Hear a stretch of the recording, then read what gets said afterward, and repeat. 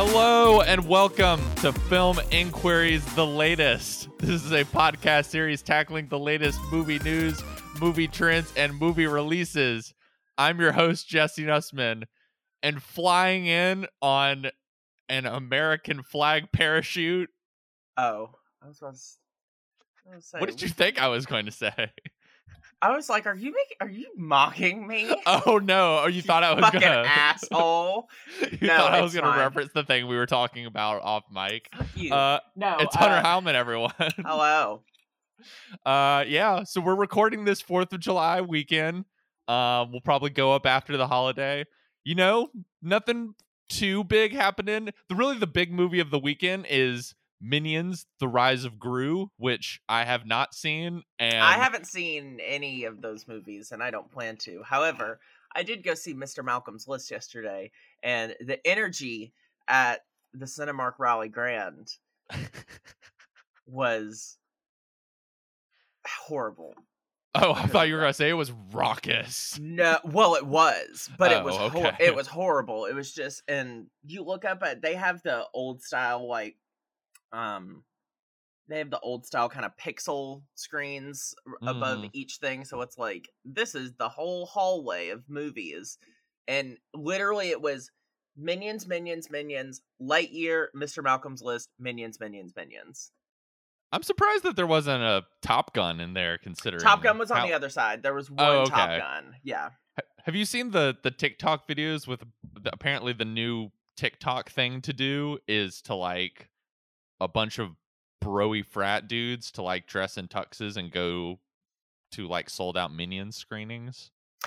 I haven't seen that one. I do know, so I love video games. I follow a ton of video game people. A big thing that a lot of people do is, whenever there's a new Sonic the Hedgehog movie, they get dressed up and go see Sonic.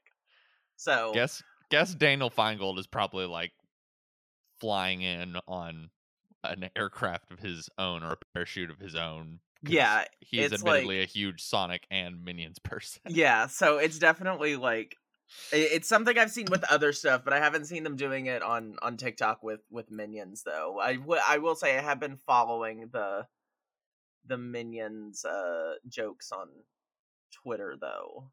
There's been some very, very good ones. Yes. Well, we're not talking about Minions this week. I wasn't quite sure how much of a conversation that was really going to be. I don't really know what to say about the Minions at this point, other than I guess kids like them, and that's about it. I didn't even know kids still liked them, but I guess like I was. I mean, granted, I'm not surprised that I'm out of touch with kids, and I'm not really like, so, you know, whatever. If you don't want to, apparently Minions are still in, but something that what I thought looked like one of the better Pixar movies of the past couple years is not. So I never saw Turning Lightyear, Red. though. Oh, well, Lightyear. Yeah, Lightyear just looked interesting. I was like, wow, something looks interesting for Pixar for, you know, that's going to theaters. Yeah, that's kind of the problem, is it's ultimately not that interesting of a movie. That's fair enough. It's sort of break the fourth wall, be like, fine. Like a 3 out of 5 star fine airplane movie with a like really great, you know, I talked about it on the show, like great opening minutes, but kind of turns into a little bit of, I don't know, just lacks a certain kind of specialness that the best Pixar movies have. Yeah. But I figured what we would do is kind of take a temperature check of the year in movies thus far. How do you feel like the first 6 months have been, now that we're kind of halfway through the year, especially considering how weird and negative the past 2 years were, of like COVID in 2020 and then kind of half in, half out COVID of last year, where, you know, we were championing some movies, but everyone else was like, well, if it ain't Spider-Man, I'm not going. And it seems like people are, for the most part, kind of going back to the movies this year, and it feels a little bit normal. Yeah. It's a weird thing, because on one hand, like, I'm looking at my list of my favorite movies I've seen this year so far, and like, there are some genuinely great movies in here. Mm-hmm. But as I look at my list, I think I have 3 studio movies in here of a list of like 19. If you don't count Focus Features as a studio, sure, 3. kind of. If you do 5, yeah. Oh, 6 if you count Searchlight, also. But like, there's just it's the studio movie making scene this year is kind of dismal, I think. So I think outside of something like, which we'll talk about in a minute with Top Gun, but like, it's kind of just like, oh wow, this is not good. This is really it's content, and it's just a little. It's a little dismal. It's a little dismal. It's a little just a little heartbreaking, but also, admittedly, I haven't seen everything there is to see this year, though. So, I look at something like Elvis. I haven't seen Elvis yet, so I know some people love Elvis. I know some people don't. It's very much so a Baz Luhrmann. Yeah, I'm mixed on Elvis while saying that I can't wait for it to come on HBO Max to. It's probably revisit certain sections of it again, even if I don't think it. It is a movie to debate with other people, if that means anything. Yeah, but for better and for worse. But like, if you just look back on the rest of it, it's like, okay, cool. What do we have? We have like Doctor Strange, which like there were moments. A bad Marvel movie that eventually turns into a pretty fun Sam Raimi movie. Exactly, yeah. And then you have something like fucking Morbius, which there's value. COVID had to bring me to finally watch that, and even then I regretted it. There is value in something like Morbius because it brings people together. Because everyone fucking hates it. It's one of those things like that just illustrates my point of the dismalness of it. That being said, you can at least find a little bit of fun in there of like, of that. But like Jurassic World, I didn't see Jurassic World, but like I don't need to have seen Jurassic World. No. Sonic the Hedgehog 2, not gonna lie, kind of enjoyed it, but like still not. It's not. It's still content. Yeah, for the sake of it,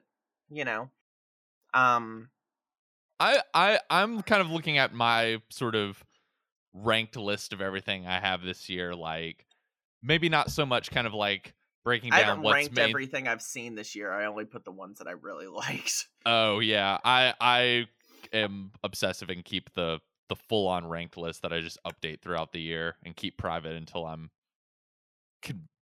happy enough with it that I can share it with other people. But I would say I'm noticing like a pretty solid variety of different stuff, like some big blockbusters like Top Gun, which I loved, like the Batman movie. The Batman was, I mean, honestly, I have Batman ranked higher than Top Gun, but I just feel like Top Gun is the one to discuss because it is kind of a blockbuster's blockbuster. Yeah, it feels like certainly the phenomenon of the summer, but absolutely. if not thus far, it seems like the phenomenon of the blockbuster phenomenon of the movie year. I think it is like the highest grossing movie of the year here in the States now, and is Tom Cruise's biggest hit ever.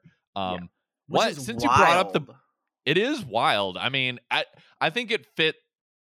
It's because it is a movie that like an older audience, like not necessarily elderly, but like an older audience that maybe is like, to kind of bring us back to the Doctor Strange thing of like, I don't want to have to watch like 20 movies and a TV show to understand what's happening. Like, the one thing that you could, like it or not, say unequivocally about the Top Gun movie is it pretty much understands that like all people need with Top Gun is just Tom Cruise flying airplanes. Yeah, you don't even need to see the first movie. No, you can have never seen the first one. You should.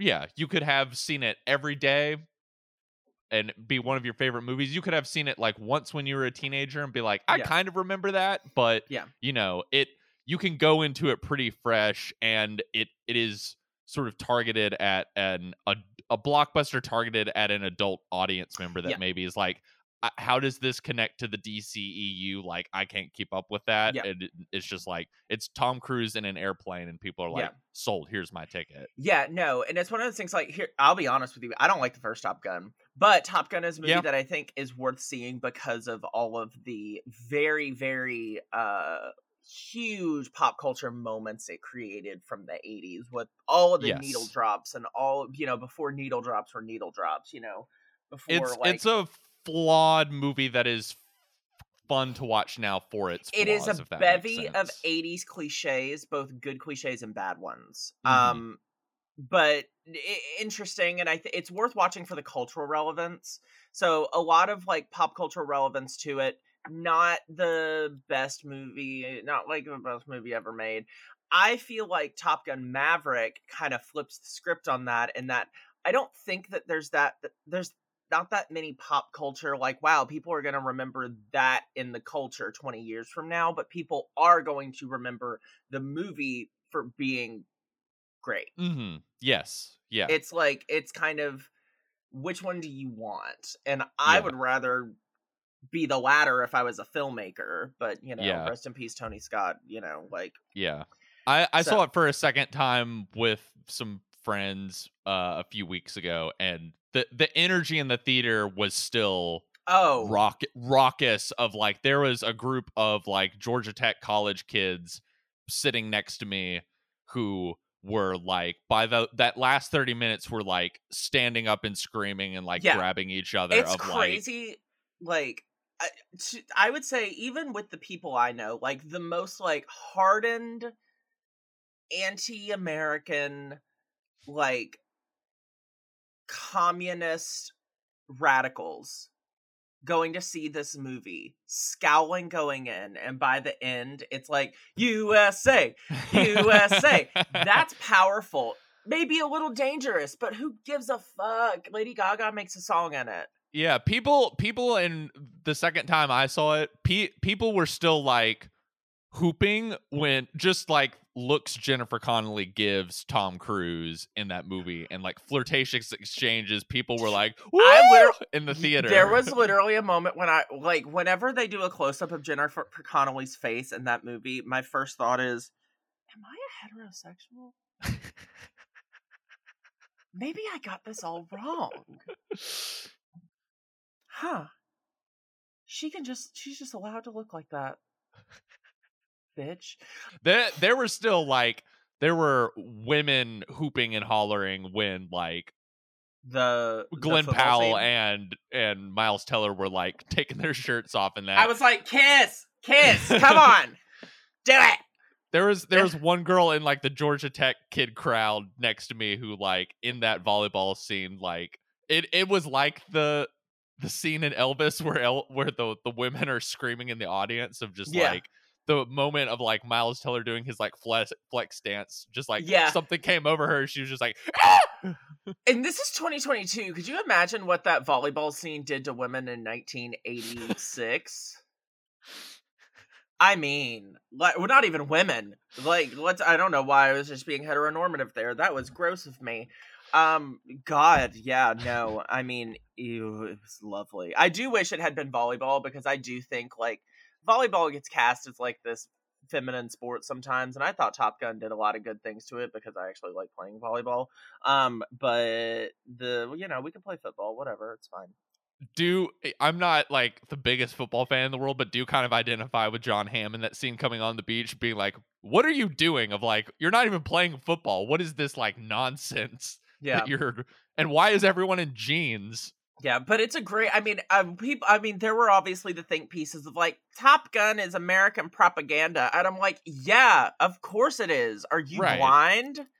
Are you blind? It's also propaganda for the Navy. I literally was like, should I have been a pilot and gone into the Navy? And then secondly, it's also propaganda for the San Diego Tourism Department. You too can have a house as awesome as Jennifer Connelly and just be a bartender. It's not even that awesome. It's just kind of like a normal house, but it's like, look at the housing market though, but it's so pretty. Oh God. Also, can we talk about how Thomasin McKenzie was originally supposed to play Jennifer Connelly's daughter? What? Yeah, she was originally supposed to play it and then dropped out to be in Last Night in Soho. Oh, well, maybe for the best. For the best, but like, what a weird casting choice. Yeah. Like, interesting. I don't know. Either way. But yeah, Top Gun, it's not the best movie I've seen this year, but it is the phenomenon of the year that I think when people think of 2022, that's going to be the movie that I think so many people and the masses, and I don't mean that in a derogatory sense. A lot of times I do. This time I don't. And most importantly, I would say probably the most important audience, at least within American films, that will remember this movie are dads. Yeah. At Christmas, your dad's going to be like, well, what was your favorite movie of the year? I know what mine was. It was Top Gun. Do you want to watch it? I bought it. Shout out to all the dads out there. Who can blame them? I literally, when I saw Top Gun, I was like, I'm going to have something to talk about with my dad for once. But yeah, even just like looking at the rest of my list, I mean, there's like some kind of cool genre stuff like X and the Cronenberg movie, which I feel like the Cronenberg movie is kind of underrated at this point, but like I really dug it, and I think it's just rated. I am straight down the middle with it. I wish I liked it a lot more, but like, yeah, I don't know. It's just like I felt like it did a lot of cool stuff, but I also felt like there was a lot of unexplored territory that should have been a little bit more explored. Mostly like the Forbidden Lara bars and stuff. I thought that was kind of like it was a weird twist in the third act of that movie, but like, and especially, I hate saying it, I just kept comparing it to Possessor. I was like, all right, let's look at what your son's doing, and let's look at what you're doing. And unfortunately, what your son's doing is a little bit more interesting right now. And then kind of the other, I guess, smaller phenomenon of the year is Everything Everywhere All at Once. I was about to say, I work at an art house theater, so you need to know how much of an Avengers Endgame level thing this was with our audience. It's similar to the Top Gun thing, but on like a smaller scale of just like a movie that has stayed in theaters for months and months just based off of like strong word of mouth. First weekend of Everything Everywhere All at Once, we had a fair amount we had a good amount of people come. Definitely like one of the more attended movies that we'd had since reopening last July. It's been sort of rough. Second weekend, sold out screenings, full, packed houses. We kept that movie in our theaters. We keep movies, I would say at most 2 weeks at our theater. We kept Everything Everywhere All at Once for 7 weeks because it just wouldn't stop making money. Yeah. The art house theater near where I live I think it was only just recently it stopped playing there. Like it's been playing there nonstop since March or whenever that movie came out. Yeah, we got it I think April 8th, and it wasn't until almost it was like early June that we finally had to get rid of it. And we only got rid of it because we only have 2 screens. Like, we just unfortunately like Downton came and we just had to like try to shuffle around stuff. But that really was like the runaway hit of the year. I would say, I think Everything Everywhere All at Once is a better film than Top Gun, I think, as a whole. I think I'd agree with that. It's my second favorite film of the year. It's just, I think it's wonderful. It's lovely. It's new, and that's what I think so many people identified with, because it's just like we've so much of everything now is sequels to stuff, franchise stuff, etc., etc., etc., and that still can be good. Obviously, we just talked about Top Gun. That's like amazing. They took a franchise and kept it conventional, but like made the Tom Cruise of it all out of it. But Everything Everywhere All at Once, it's like you're going in with nothing and you're leaving with literally everything. But like it just does so many different things that you've never seen before, and even if it like it's not it's not purporting to balance all of those things perfectly, but in turn that kind of messiness works with the story it's telling. Yeah. It's really quite ingenious how it kind of works in tandem with its narrative to like create something so chaotic and out there that it doesn't really have to make sense, and in fact shouldn't make sense. It's just I loved it. I mean, like everyone kind of did in a sense since Josh Martin, but like um yeah, I mean, it's just a very special movie, I think, to a lot of different people, and I think a lot of people had a lot more emotional connection to it because I think a lot of people saw themselves either in Michelle Yeoh's character, or Ke Huy Quan's character, or Stephanie Sue, maybe even in Jamie Lee Curtis. Like, you know, Sure. there's a lot of sympathy to be found in what early on are caricatures that are delved into giving them a sense of like of real depth and sympathy to them. Even like Jamie Lee Curtis's character, who at first is just like, you're just a cold number cruncher who like is trying to ruin this family, and it's like she's really not. She's just tired, and like, you know, and the more you get to go into that, whether it be through hot dog finger lesbianism, it's just it's gorgeous. I think it is. So yeah, I think the thing for me that I think has helped it be such a word of mouth phenomenon and kind of cross over a little bit into mainstream audiences is it's not that sort of like high concept premise and how like goofy and absurd it is being matched with like the emotions and characters in it are very real and very relatable. And there's like, you know, at the end of the day, it's a movie about like a family that is like growing apart, kind of learning to appreciate each other and come back together. And that's something like very universal that so many different audience members can relate to, and I think is a big part of like why people are recommending it to each other and why it's remained this kind of word of mouth phenomenon, even with a movie that, as you said, has like hot dog fingers and like a Ratatouille raccoon parody and butt plug and dildo jokes and all of this sort of craziness wrapped up in it, but yet the emotional core at the center of it is something or like almost like a Wong Kar-wai film within a there's a it's like beautiful. It's just like I would watch the Daniels make like a Hong Kong romance film. Right, like exactly. It's just like there's so many things done well in it, and I think it's special for so many different people on so many different levels. It's like, you know, there are things to relate for with like children of immigrant families and like people who find themselves in like dead end jobs or find themselves trapped or feel like they're never going to like get out of their routine, and like it just gives them that sort of like just that little bit of hope of like there's always something in life to like kind of maybe not like look forward to, and just to kind of fuck your shit up a little bit. It's just kind of, and obviously like I mean, maybe not, maybe it's real, but you know, there's just a lot to it that I think resonates with a lot of people, particularly a lot of people kind of like our age and a little older that like are realizing that the world in which they were promised as children might not actually exist. Kind of giving them the chance to like look beyond that. It's just there's so many different, that's the beauty of it. There's so many different ways to take Everything Everywhere All at Once, and I think depending on your kind of lot in life is how you're going to walk away from it. And so it's special movie. Like it. It's my second favorite of the year. What would be your favorite of the year? Because maybe this is an opportunity for us to both talk about what thus far halfway through the year is our favorite thing that we've seen.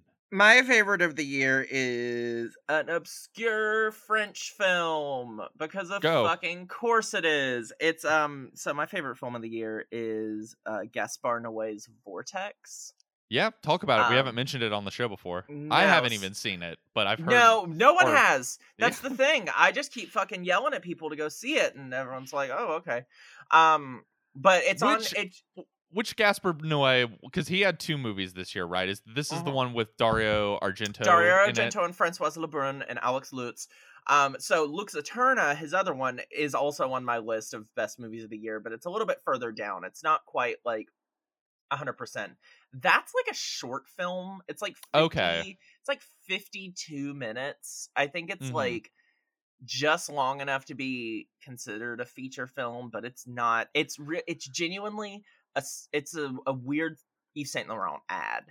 Like, Okay, and it so premiered at long enough to be a feature film, but too short to be a Stranger Things episode.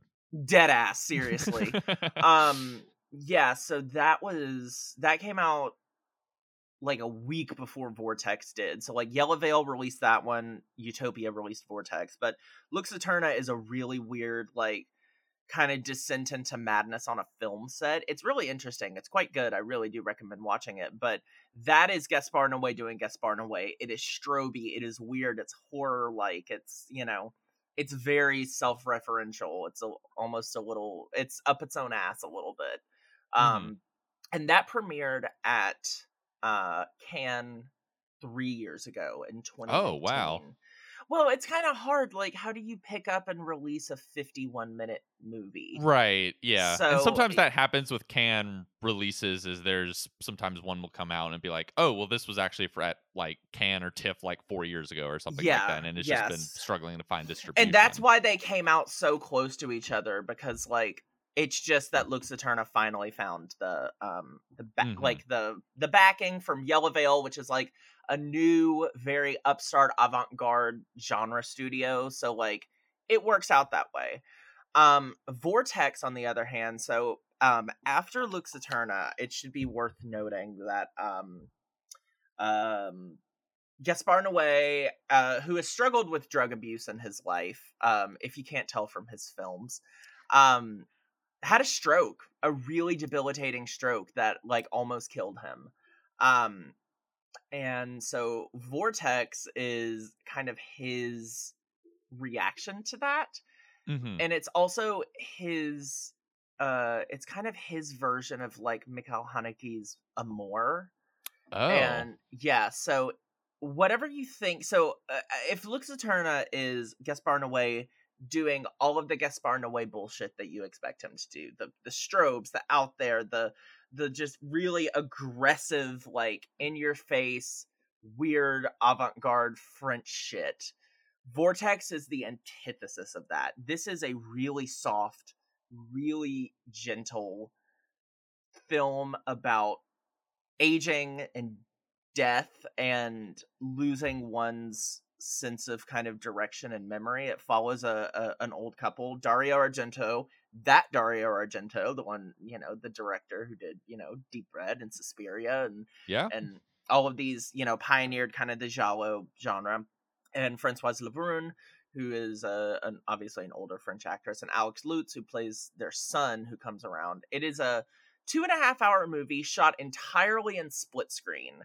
One side of the screen is Dario Argento's perspective, and the other side is in Françoise Lebrun's perspective. And it's as Françoise Lebrun, her dementia slowly starts to kind of catch up with her. And it's Dario Argento at the same time having to both keep up with her while also coming to terms with the fact that his wife mentally is kind of gone a little bit. And then every now and then cutting in with their son, who is obviously having to deal with the fact that obviously everything that's going on, and it's kind of crushing, but also beautiful. And it's not the sort of, you think of like, oh, okay, cool, like Gaspar Noé doing a film about old people. It's like, okay, cool. By the end of the movie, they're gonna reach this really awful, violent, horrible death. They're gonna eat each other with cannibalism or something. Literally. And there's this almost fear going in of like, oh, what if I like these people and then he really like fucks with me on this? He really doesn't. This is a genuinely gentle and like really emotional film that you can tell it's like Gaspar Noé with like a very different approach to approach on life and death, and after kind of almost experiencing it himself, and it's really quite it is incredibly interesting to see him kind of take such a sharp turn with a movie. That being said, there's still a ton of Gaspar Noé-isms in it. It being shot entirely in split screen is like, oh, a fucking course. Like, you know, at first you're like, oh, that's a cool thing, like, that they're doing. And then you're like, oh, wait, this is going to be the entirety of this 2.5 hour long movie. Cool. Awesome. But then it works, though. It's really quite a very, very cool effect. Especially when the scenes cross paths, and you can see them doing it, but like obviously cameras aren't there. It's so cool. But it kind of takes place all within one apartment, and it's very claustrophobic, but also like it's unsettling, but it's not a thriller, it's not a horror film by any means. It's just a quite dark, very sad, but also not like soul crushingly sad look at aging. There's this sort of like beauty to their relationship, because you can tell these people love each other, but also like they're in the monotony of having lived with each other for probably, I think at this point, like 50 years. But also at the same time, there's the frustration of like, we aren't the same people as we have been. And then there's obviously the frustration of she just doesn't really know where she is half the time. I swear to God, if the Oscars were fair, if Utopia was like a big enough distributor to get it out there, Françoise Lebrun could sweep in and take Best Actress hands down from what I've seen this year. I mean, nothing quite like it. Yeah, I really do think it is worth watching, even if you hate Gaspar Noé stuff, even if like you're very kind of like triggered and off put by his style of filmmaking. From seeing things, you know, obviously like Irreversible or Enter the Void or Climax, that are very aggressive, out there kind of horror films. This is one that is incredibly unlike anything he's ever done, and I do think it's worth checking out, even if you are kind of repelled by his other work, because this is so different. That being said, if you are repelled by his other work, don't watch Lux Eterna, because it is nothing but his other work. Well, that's a good kind of outside the box pick that most people probably haven't seen. Mine, I try not to be that sort of asshole who's like, the movie you need to see this year is like, you know, like I hate being that sort of person. That being said, most of my list this year is that a little bit. It's more interesting than if you had just, you know, gone around and said something that like everyone has seen at this. My number one point. movie this year is The Northman. Actually, The Northman's on my list too. So like, The Northman does rule. The Northman is quite good, but you know, you've heard of The Northman. But yes, I'm here to help you broaden your horizons. Yes. But no, I don't want to be that sort of person. But really, you know, I know it's elitist to watch foreign movies, but this one really is it's quite worth it. I really do think it's a very special movie. Well, I'm gonna piggyback off that, because my favorite movie is also a foreign movie, but it is, you know, a raucous populist blockbuster that, you know, kind of puts 99% of our American blockbusters to shame. It's the wait, what do they stand for? I think it's Rise, Roar, Revolt. It's the movie RRR. It's the movie RRR, which is an Indian Tollywood movie. I first kind of like started seeing the trailer for this movie kind of went viral a little bit in our little film Twitter corner. And then I started hearing of people who saw it at, you know, in places of the country where there's big Indian populations. This movie here in Raleigh, at the Raleigh Grand, they were doing tons of screenings of it. They do, I mean, Raleigh and Cary. If you guys don't know, in North Carolina, there's huge Indian populations in Raleigh and Cary. So I remember when that dropped, it was like, okay, cool. Do you want to see like Batman? Do you want to see like all of these things? And it's like, oh, awesome, cool. Or do you want to see RRR at 20 different times of the day in 4 different languages? Yeah, And and I think that's so beautiful. yeah. So, and then from there, like, heard of people who just sort of stumbled in and saw it and talking about how awesome it was. This movie is a giant, giant deal in India. And I don't know about you. Indian cinema is kind of a blind spot for me. It I'd only is. seen like one or two movies. I did not realize until I like read a bit more about this movie that there are broader film industries within India. It's a much more sort of diverse Yeah, it's like country in terms of its film. Right, Hindi, like Tamil, it's not all Telugu, Bollywood. Yeah. Mayamalam. Yeah, it's like it's Yeah. a whole thing, all depending on just which part of the country you're in. Yeah, so this is a Tollywood movie they're very bombastic, they're very over the top. It is a sort of fictional historical epic about two real life revolutionaries in India's history, and kind of hypothesizes like what if they were actually best friends and went on adventures together.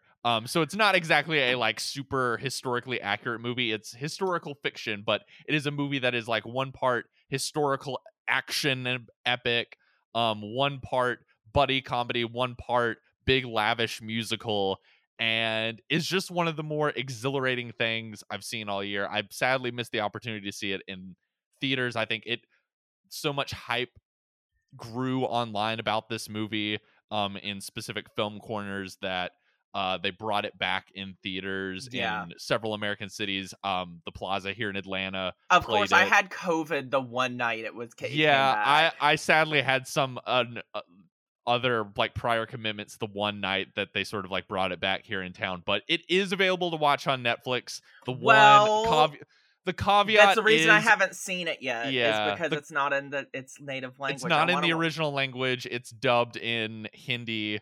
I want to watch it in. I Because want to watch it in Telugu, but you have to get like a specific. a specific Like, VPN or something to watch it no, in it's that, like or you can watch it in America, but it's like on a very specific streaming like service. Bollywood or not like Indian film streaming service. Yeah. And But I letting don't people know know if that they. there's an option to see like a version of it on Netflix, which is where Yeah. I watched it. And just knowing that, the audio is not going to be the exact audio of the original movie itself. But even still, like, this is a big maximalist, like,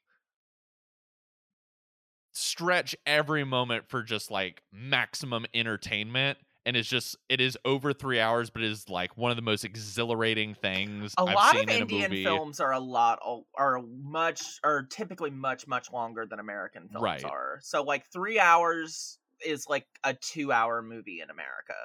Yeah, and the two guys who are at the center of it, they are, the biggest movie stars in India. As I was kind of hinting earlier, this movie is in India like what an Avengers movie would be here. Like, it's that level of like event. I think it's like, if not the highest grossing movie in that country's history, it's like the second highest grossing movie in that country's history at this point.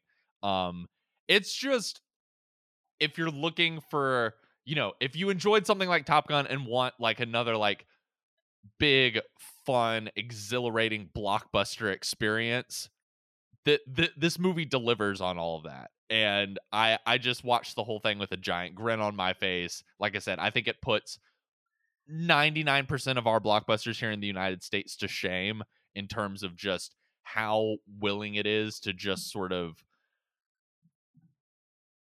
indulge in spectacle, indulge in style, not having, willing to be big and colorful and loud and lavish and a little bit campy and a little bit silly in places, while also is like a story about like people uprising against evil colonial British people.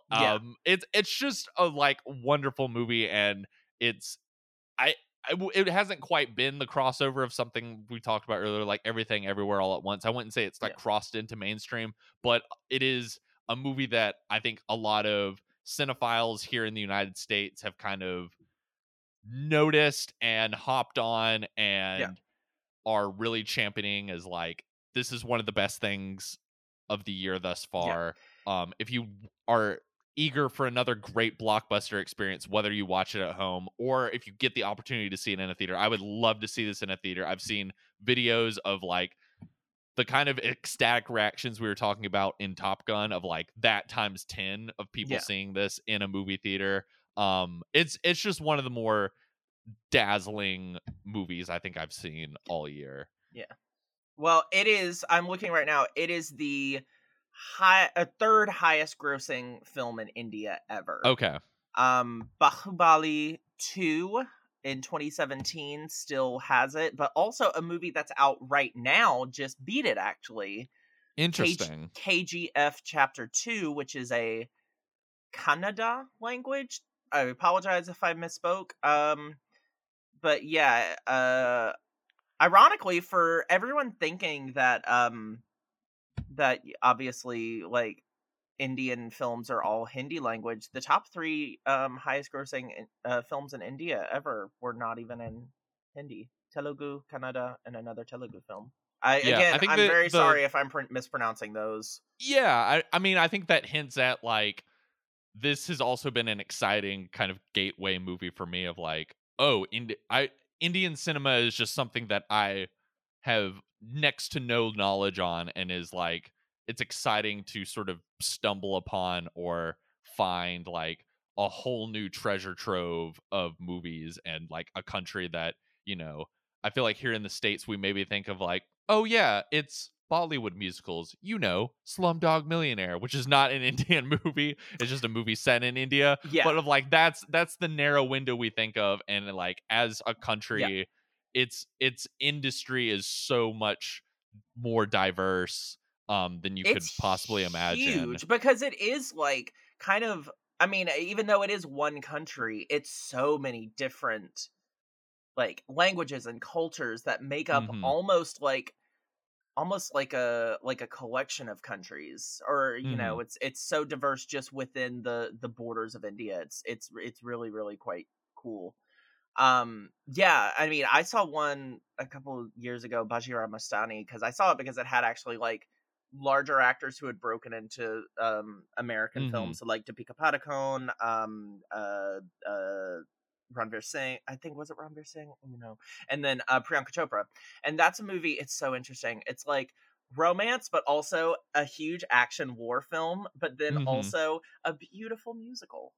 It's everything everywhere all at once. Right. It's like, why limit ourselves to one genre? Let's have 3 or 4, and it's kind of, and that's get the most out of your money. So cool. Like, I wish, you know, and I think as America kind of delves into this kind of like singular content farm type thing, I do think that people are going to start looking to like Indian films, because they aren't so limited by that, but also like you really can like there's just so much. Yes. And it's like, oh, okay, cool, well, I want to watch a musical, but also I kind of want to watch an action film, but I also kind of want to watch a romance movie. And it's like, good, you only have to watch one movie. Here's 5 that are all of those things. Instead of watching 3 2-hour movies, how about you just watch 1 3-hour movie? And it's like, oh yeah, perfect. Well, let's kind of run through some stuff that there's kind of 2 movies that are sort of just now out. One of them I've seen and you haven't seen, and another one that you've seen I haven't seen. So you've seen The Black Phone, which I haven't. I unfortunately had COVID and wasn't able to go to the screening. But I don't want to hear it. This is the new horror film from Scott Derrickson, and is produced by Blumhouse and has Ethan Hawke in it. I'm curious, like, how does it compare to some of the other Blumhouse horror projects, specifically some of the other ones that have, like, you know, Ethan Hawke has been in several of these Blumhouse horror movies. Like, how does this compare to something like Sinister, which was their other project they did together, or like the first Purge that he was in? Well, the first Purge sucks, so like I don't really care that much about that. I don't like really any of the Purge movies, so like it's not that big of a deal there. There was one I saw that was like fine, but I can't remember which one it was. It definitely wasn't. I think the Anarchy was the best one, but that's not saying much. Yeah, so The Black Phone, it's much less oppressive than Sinister. Okay. Sinister is a movie that is so insanely like depressing, and especially by like its end game, it's just it is almost oppressive, and I really do respect it for that. This is a lot less so. It's much more of just kind of like a white knuckle thriller with a slight supernatural twist to it. Okay. It's it's really quite excellent. I really enjoyed it because what I like it when a film can take place in a certain time period and not beat you over the head with it, because I do think we have a bit of Stranger Things syndrome going on now, where it's like, look how 80s it is, look how all of this, and this takes place in 1978. Yeah. It's very much so just of its time in that, like, it really plays off of the kind of domestic terror that someone like John Wayne Gacy brought to like suburban America. And particularly, it kind of was one of the first times that like boys were like really quite hunted, as opposed to like, you know, at that point it was always like, protect your little girls. It's like, no, these fucking psychos want little boys too. So, weirdly, for as dark as that sounds, it's quite a fun movie because it's kind of a cat and mouse between Finney, who is obviously kidnapped by the Grabber, played by Ethan Hawke, and then his psychic sister using her psychic powers to find her brother. Sounds super stupid, but surprisingly, she's kind of the MVP of the film. And then from there, Ethan Hawke in this, he's having a blast. It is John Wayne Gacy by way of Johnny Depp's Willy Wonka. Just talking like almost like it's almost Michael Jackson-y, just like talking like this, and he's just my favorite thing. It's so interesting, but he's also so terrifying too, because he's a very imposing presence. There was one point Lindsay Dunn, who was in my screening with me, like asked me, she's like, there's a scene where Ethan Hawke's sitting on a chair shirtless, like just breathing really deeply, waiting for him to come up to try to escape. And she's like, that was Ethan Hawke's actual body? And I was like, oh yeah, absolutely. He is this imposing, dense presence that also just speaks kind of really softly and almost like it really is a frightening disconnect. And I read something the other day too. A lot of people were like, "Oh, it's like, you know, it's like gay washing. It's like they're showing that he's like gay and likes little boys." And it's like, there's not a point in that movie where it's like that. Everyone who's saying that literally is just assuming that he's a gay character. He's not. There's no like weird sexual shit going on here. He's literally just a child murderer. It's very, very fun, and it's one of the more lighthearted Scott Derrickson horror films, because I think of something like Sinister, which again, it's like not a happy ending. It's violent. It's really, really oppressive throughout. And you think of something like The Exorcism of Emily Rose, where there's really no happy ending to be found, no matter how that ending would have sufficed, just because, like, obviously it's a movie about a girl dying in an exorcism, and at that point in the film, the girl is already dead. So no matter how it ended up for Tom Wilkinson's character or Lenny's character, like, just how it was. Excellent movie though. I think very underrated. Cool. I'm looking forward to watching it, especially as someone who just loves Ethan Hawke, and I'd heard a lot of hype about it. Ethan Hawking. He's really, but it's also something very new. It's not a role I would necessarily have like read on a page and been like, oh yeah, Ethan Hawke. But obviously with their working relationship, I know Scott Derrickson probably immediately was like, I don't know if he can do this, but I'm calling him regardless. And I think it was a very worthwhile call. It's a interesting bit of casting that I think really, really does work out. Great. Well, something I saw that I don't think you've seen. I saw Marcel the Shell, which is, I have not seen it. I don't think I don't know if it's in theaters around here yet. Yeah, it kind of just came out around here in Atlanta. It's basically adapted from like a YouTube short. I'm absolutely so incredibly aware of Marcel the Shell. I'm just saying for the listeners who might not know what this is, this wouldn't normally be the kind of content I would seek out. I think like my sister was the one who like first showed me the little short that was basically just like a little stop motion shell with shoes, and he's like very, very small and is just sort of showing the tiny little miniature world that he lives in, but is voiced by Jenny Slate. And now it's been adapted into a full feature-length film that A24 is putting out. I seem to be kind of in the minority of it. It sort of fell into this category for me of like similar to the Bob's Burgers movie that it seems like kind of came and went in theaters, but you can stream now. Of like, this is something that I found like really charming and like a small snackable size running time, but then like kind of felt bloated. What and has Jenny Slate done to you? Nothing. I love Jenny Slate. You just keep disparaging every movie that she's in here. Just kidding. You actually said nice things about Everything Everywhere All at Once, but like, I love Jenny Bob's Slate. Burgers, Marcel the Shell. What is your problem with her? And I love Bob's Burgers normally as like a 20-minute episodes, but it kind of felt like an over.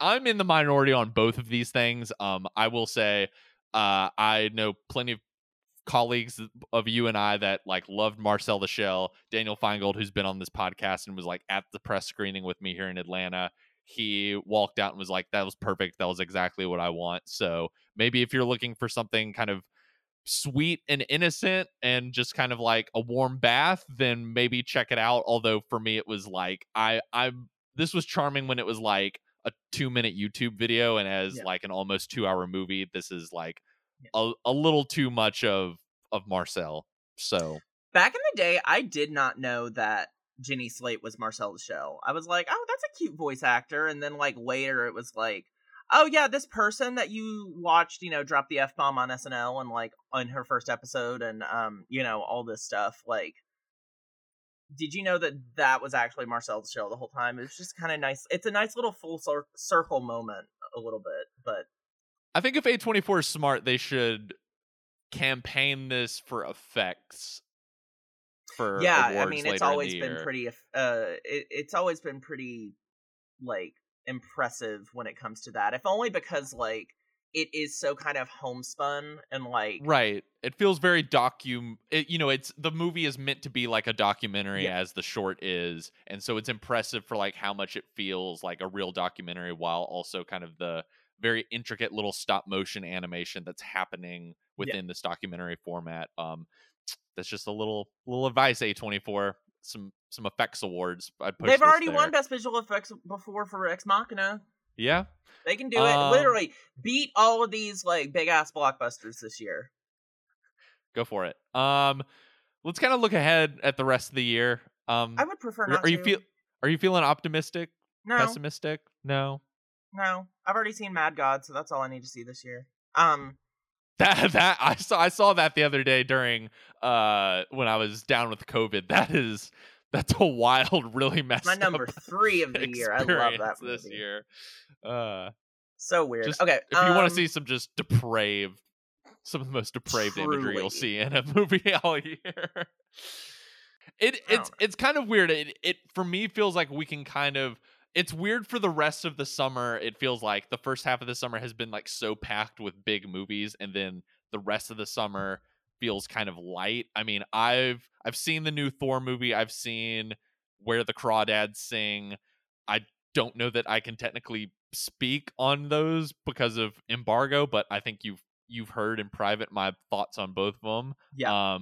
I would say, I'm really looking forward to the Jordan Peele movie that's coming out here in a couple weeks. Very, very, very excited for that. That's probably the blockbuster movie I am most looking forward to for the rest of the year, which then it feels weird that like there's 5 more months of stuff. Like I'm optimistically curious about the Black Panther sequel and about the Avatar sequel. I'm sorry, it's not happening. I don't even think they're wrapped filming yet. It's not happening. I think they have just wrapped filming, but that production kind of was very start and stop. I mean, they were shooting that for a while here. More unfortunate things to happen to it during post-production. Yeah. It needs another year. Release it next year, like around, like maybe before or after Dune comes out, but before all of the Christmas movies do. Like, you know, I don't know. Just, or maybe make it another, maybe just put it out in like April or something. I think there's a lot of not just the Chadwick Boseman stuff and how big a phenomenon the first movie was, but also a lot of expectations on that movie for like it's expectations. This most recent, it's the Letitia Wright stuff, which I think worked itself out in the end, luckily, because I am rooting for her. I really am. Yeah. So like, I'm glad they could get something worked out there. I hope it ends up being worthwhile in the end. But even it seems like, even though tons of people watch the shows and the movies are still huge hits, it feels like the general cultural perception around this most recent phase of Marvel movies has been like, it's kind of a letdown. Oh, it absolutely is. This has been kind of the weakest run of movies they've had, and you know, without maybe breaking my Thor embargo, I don't know that that's going to change. Totally buck that perception is what I'll say. But like, you know, I think there's now some expectations on like, depending on if the reception for this Thor movie is going to be what I think it's going to be based off the press screening I went to, like, I think there's going to be a lot of expectations on like, is the Black Panther sequel the thing to like finally turning the ship around? Even though I'm sure Kevin Feige is laughing at me on his pile of money right now. But yeah, dead ass. I don't think it. I think if what's it called? I think if quality were a thing, that ship would have sailed a long time ago. So Kevin Feige's come around. He's like, I'm going to start putting my name in the credits now. I'm going to start calling it a Kevin Feige production. Kevin Feige's Black Panther Wakanda Forever. That's what dead ass. That's kind of what they're doing. But regardless, yeah, I don't see that happening at all. I mean, there's still some things left. Like obviously, Nope. I'm excited to see Bullet Train. I think that looks fun. Yeah, I love Brad Pitt, so the first trailer for that I thought looked really fun. The second trailer that I saw that ran in front of Top Gun, I thought looked really bad. But so I'm hoping that that's just. The marketing for this movie is a little confusing to me and seems a little like shrug and cheap, but like I'm excited for a kind of action comedy with all those people in it. Yeah, it's a huge really cast, fun. And I mean, Lady Gaga was supposed to be in it, but then she dropped out. Yeah, but wasn't she supposed to have the Sandra Bullock role? Is that right? Yeah. Okay. With the anime hair. Yeah. So there's that. I'm excited for that. I'm excited for 3,000 Years of Longing. Yeah. They showed a trailer for that in front of Mr. Malcolm's List yesterday, and I took my grandma to see that movie, and that was a lot of sensory sensory stuff. That looks like a movie that is like only made for like the crowd you and I hang out with. Oh, absolutely. But that looks like a movie like no one else is going to be into except for like us people that are like, oh, cool. George Miller made a really crazy movie about like a hot genie. Yeah. And his crazy misadventures. Like that sounds awesome, but yeah. And then I'm excited for Salem's Lot. I've been into King stuff recently. I just read The Mist and watched The Mist for the first time, and so good. What an ending. Oh, I mean, Stephen King's ending to The Mist is like, we will find hope. We will prevail. We won't stop fighting against this thing. And Frank Darabont's ending is like, oh, you can go fuck yourself in your fat fucking ass. Like, oh god. But I'm excited to see what they do with Salem's Lot, because I feel like Salem's Lot's one of those like classic King titles that has never quite gotten something good enough to justify itself. Yeah, there's that iconic miniseries from the 70s that Tobe Hooper made that I know as iconic as some people say. I don't think it's that. I think it's big for people who like saw it as kids when it was on TV, but it doesn't do Salem's Lot justice. And then they did that 2004 miniseries on TNT, which was I've just only seen parts of it, but it was a 2004 miniseries on TNT. I don't really think I need to say much more. That says about all you need to know. So I'm interested to see what they do with this one. It's directed by Gary Dauberman, who's done a lot of the stuff within the Conjuring universe. And I think James Wan producing it? I know it's at New Line Cinema, but no, he's not producing it. Roy Lee's producing it, who produced the It movies. So it's kind of in that ilk, which on one hand could be great, but on the other hand could be awful. There's a giant gap. Are we talking about It chapter 1 or It chapter 2?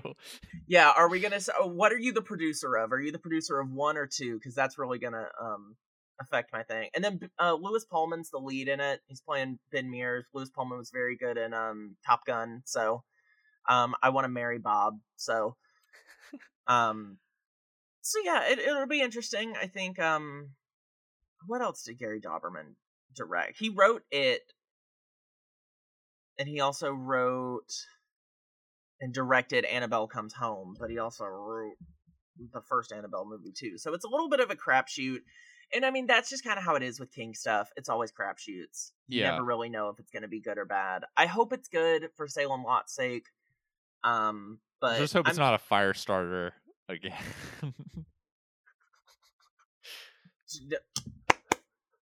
Don't say that. Like, we don't talk about that. But even looking ahead, so like even like the fall festival, sort of like the second half of the year, we maybe get less of the blockbusters, but it's the real focus is on the kind of like auteur driven movies. I'm a little curious how this fall slate's gonna come out, because we've heard in recent weeks of like some stuff is like the Wes Anderson movie, the Ari Aster movie, Jonathan Glazer's movie, Yorgos Lanthimos, like those aren't coming out until next year. No. There's a few movies like I'm really excited for Steven Spielberg just being like, I'm going to straight work through my issues with my parents' divorce and The Fabelmans, but that's not coming out until November. Yeah. Don't worry, darling. Could be interesting. Could be a trash fire. Who knows? We will see whether Olivia Wilde is auteur Olivia Wilde. Or, I would love it if she was. I think it'd be great, and I think there's real potential in this movie. It's just I can't tell off of one trailer and one other movie you've directed that is an entirely 180-degree right. It's something different. What you did before, but I mean, the trailer looks gorgeous. It has an interesting kind of Stepford Wives-ish plot. Great cast. Yeah, I'm excited for Florence Pugh. More than anything, it's a very It cast. It's like Florence and Harry Styles, which like obviously there's also the like the behind the scenes, but that can't always say stuff because we saw Deep Water, so right.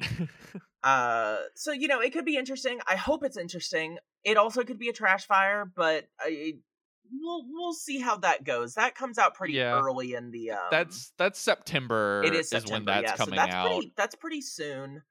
I mean, there's other stuff like I think the Scorsese movie, which there was a little bit of back and forth of like, is that coming out this year? But it sounds like it probably is, just like very, very late in the year. Like what that's is the release on that gonna be like? Is that gonna be because I know Paramount and Apple are doing it.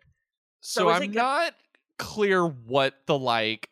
I believe it is getting a theatrical release. Like Apple has said, like we're going to put it in theaters, but it seems like, from what I've gathered now from some reporting people have done talking to Apple, is they're like, we're really pushing to try and get this to come out this year, but if it's sounding like it's probably going to be a thing of like it gets a very small kind of like qualifying run, like like December 28th, and then like fully comes out like early next year or something like that, because it sounds but it says here that Paramount is the distributor within the United States though.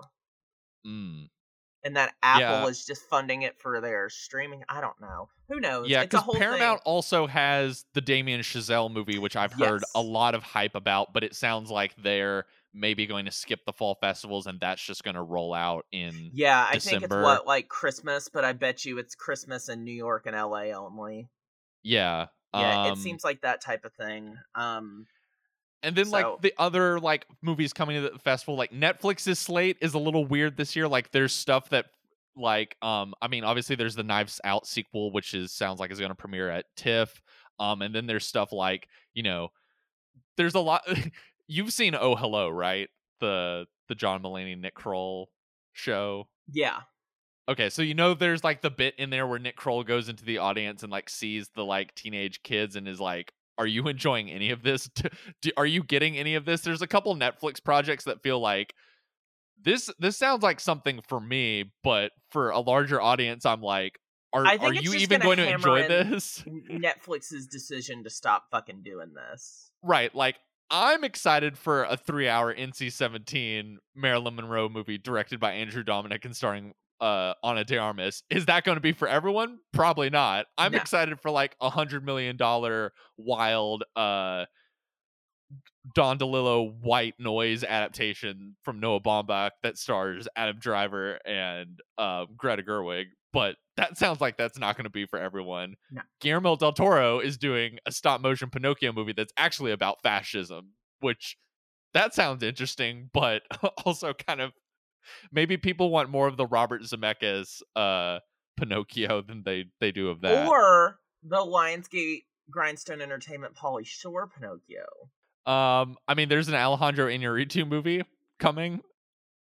That's actually not for me. I can't get on that train. I'll say that. Is there anything, from the auteur side that you're kind of looking forward to or that catches your eye? Or is maybe like this is just for Hunter? Well, I mean, I think I'm the only person left who has any faith in the new Halloween movies.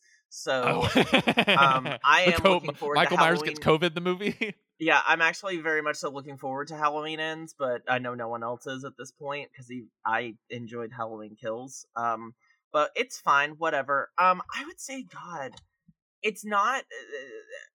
This is not a movie that I would say is just for Hunter by any means. Actually, I'll speak on a smaller one real quick. Actually, Shudder's going to release a movie later this year called Speak No Evil that I got to see at Sundance this year, and that is genuinely one of the scariest movies I've ever seen. Oh yeah, and that should be something that should be on everyone's like to watch list. I am incredibly interested to see what James Cameron does with Avatar. I mean, I'm kind of with you. Like, I don't know that I needed an Avatar sequel, but like, we can't bet. History is not kind to those who bet against James Cameron. Is the thing I've been telling people for years, and I'm not gonna lie, that trailer still blew me away when I saw Doctor Strange, and that was literally 60% of the reason I went to go see Doctor Strange. Yeah, it's beautiful.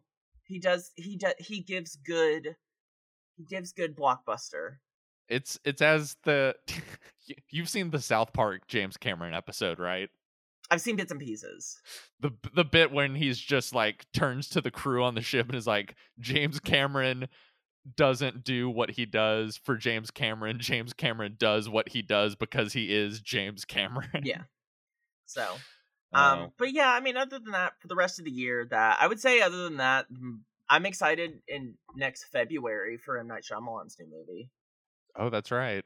He's doing, which I just found out is an adaptation of one of my favorite books. Oh. Yeah, Knock at the Cabin. I didn't know it's actually a secret adaptation of The Cabin at the End of the World by Paul Tremblay, which is lovely. And if that means everything is correct in how casting went, it means that Jonathan Groff and Dave Bautista are playing a gay married couple. Interesting. Yeah, and Rupert Grint plays a an apocalypse spouting crazy person who shows up at their cabin with a group of crazy people to kill them and their kid. Interesting. Yeah. Well, Hunter, thank you for stopping by this week. Enjoy the rest of your 4th of July weekend. I hope all the listeners had a great 4th of July weekend. I guess stay tuned. Next week, we'll be discussing Thor Love and Thunder, a movie I'm not quite sure I can talk about right now, but we will go full spoilers into everything that happens, and then tune in the coming weeks. We'll talk Jordan Peele's new movie. Maybe we'll talk DC League of Super Pets. What are your expectations for the Gray Man, the Netflix Ryan Gosling, Chris Evans action movie from the Russo brothers? Okay. Literally, it's how do you feel about that? I don't feel about it. Yeah, Gray, it's a little too on the nose. I was just thinking that. I've been thinking that for like weeks and weeks of like, I wonder how much of that is like the on the nose admission of like what the Russo brothers aesthetic is, of just like, Dead yeah, ass. it's a gray parking lot in Atlanta. That's the aesthetic. Listen, let's just like, y'all can produce stuff. Please put your name on things, because without that, Relic wouldn't have gotten made, which was my favorite movie of 2020. And what's it called? The Everything Everywhere All at Once wouldn't have gotten made because, you know, they produced it as well. But like, maybe y'all just be great producers. Well, put your name on stuff. Use your clout to have other people make good stuff, because maybe it's just not. We'll leave it there. Stay tuned, everyone.